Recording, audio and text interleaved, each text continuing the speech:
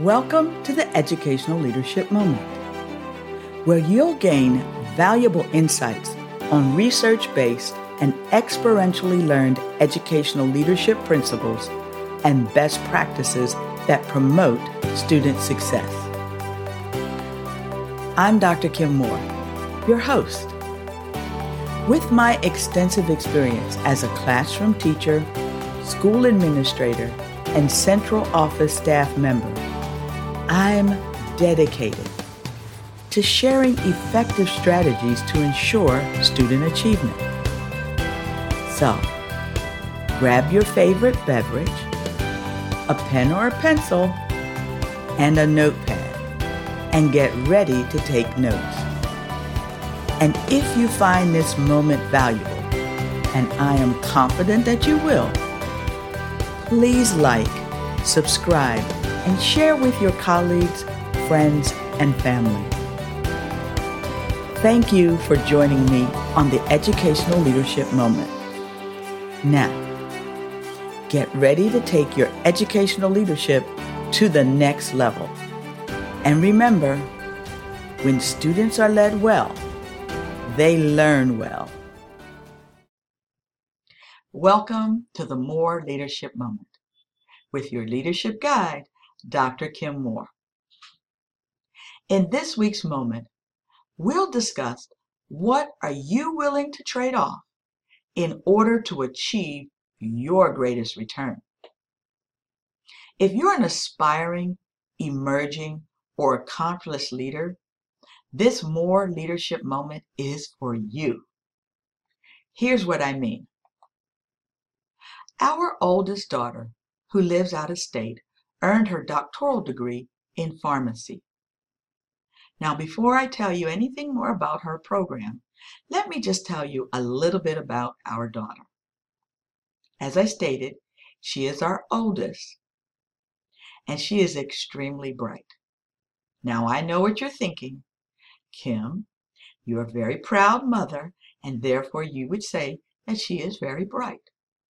Well, I am a very proud mother, but yes, she is extremely bright. You see, when our daughter went to college for her bachelor's degree, she earned her degree in physics and astronomy, while also getting married and having 2 children.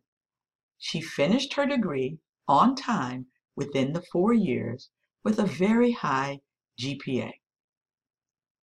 So, when our daughter decided to stay home until her children entered elementary school, that meant that she went back to school for her doctorate in pharmacy at a later stage in life. So she was just a little older than the majority of her classmates. That's going to be important a little later.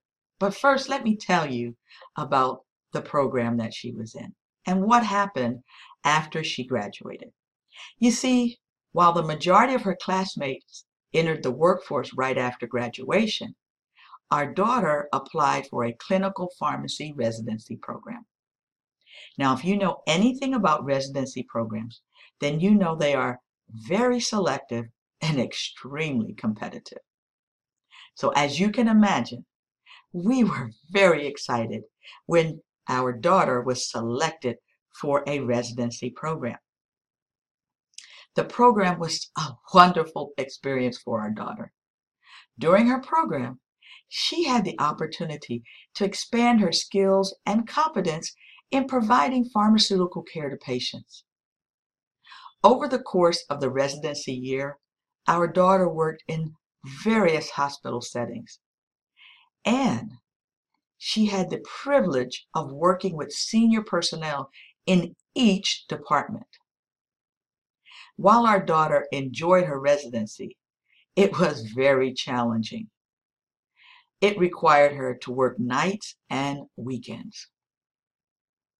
To successfully complete her program, our daughter chose to make several trade-offs. Now, remember what I told you earlier. She was a wife and a mother. So what type of trade-offs did our daughter have to make to achieve her goals? Well, The first trade-off was her salary. As a resident, she traded a lower salary for the opportunity to expand her skill set. In addition, she adjusted her television viewing habits, rescheduled family celebrations, and shifted household chores to other family members.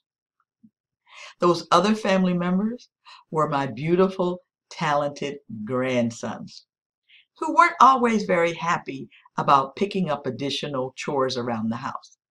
But in the end, they were very proud of their mother and her accomplishments. You see, for our daughter to achieve her goals, she gave up items of lesser value for items of greater value. Our daughter successfully completed her residency in clinical pharmacy. Her trade-offs helped her achieve success. Joseph George said, "Every time you make a decision, you are also making a trade-off." How do you know what to trade off? Well, that's a great question. I'm going to give you an activity that I want you to try that will help you know what to trade off. Are you ready? I want you to collect information that will help guide your choices. So exactly what are you going to do? Over the next 2 weeks, record all of your daily activities on your calendar. For example, gym, 5:30 to 6:30 p.m. TV, 8 p.m. to 10 p.m. Professional reading, 10 p.m. to 10:30. I think you get the picture, right? At the end of the 2-week period, you will have adequate information to guide your trade-off choices. Now, what do you need to give up or stop doing to achieve the greatest return? What trade-offs do you need to make? In his book, What Got You Here Won't Get You There, How Successful People Become Even More Successful, Marshall Goldsmith reminds us that our previous success can prevent us from achieving more success. I know what you're thinking. Why? Why, Kim? Because change is constant. Your new position may require you to work evenings and weekends or to even travel. Therefore, your trade-offs must align with your new responsibilities. Based on organizational needs, you must adjust the way you work. As you decide what trade-offs you will make, don't forget to keep your non-negotiable priorities at the forefront of your choices. So what are those non-negotiable priorities? For example, it could be family time. It could be church. Maybe it's areas that deal with your health, like working out. You know what your non-negotiables are. Keep those in the forefront as you are deciding what trade-offs you will make. You see, leaders make trade-offs every day to accomplish their goals. As we align our priorities, we must choose which items to trade off in order to achieve our greatest return. Our More Leadership Moment reflection question is,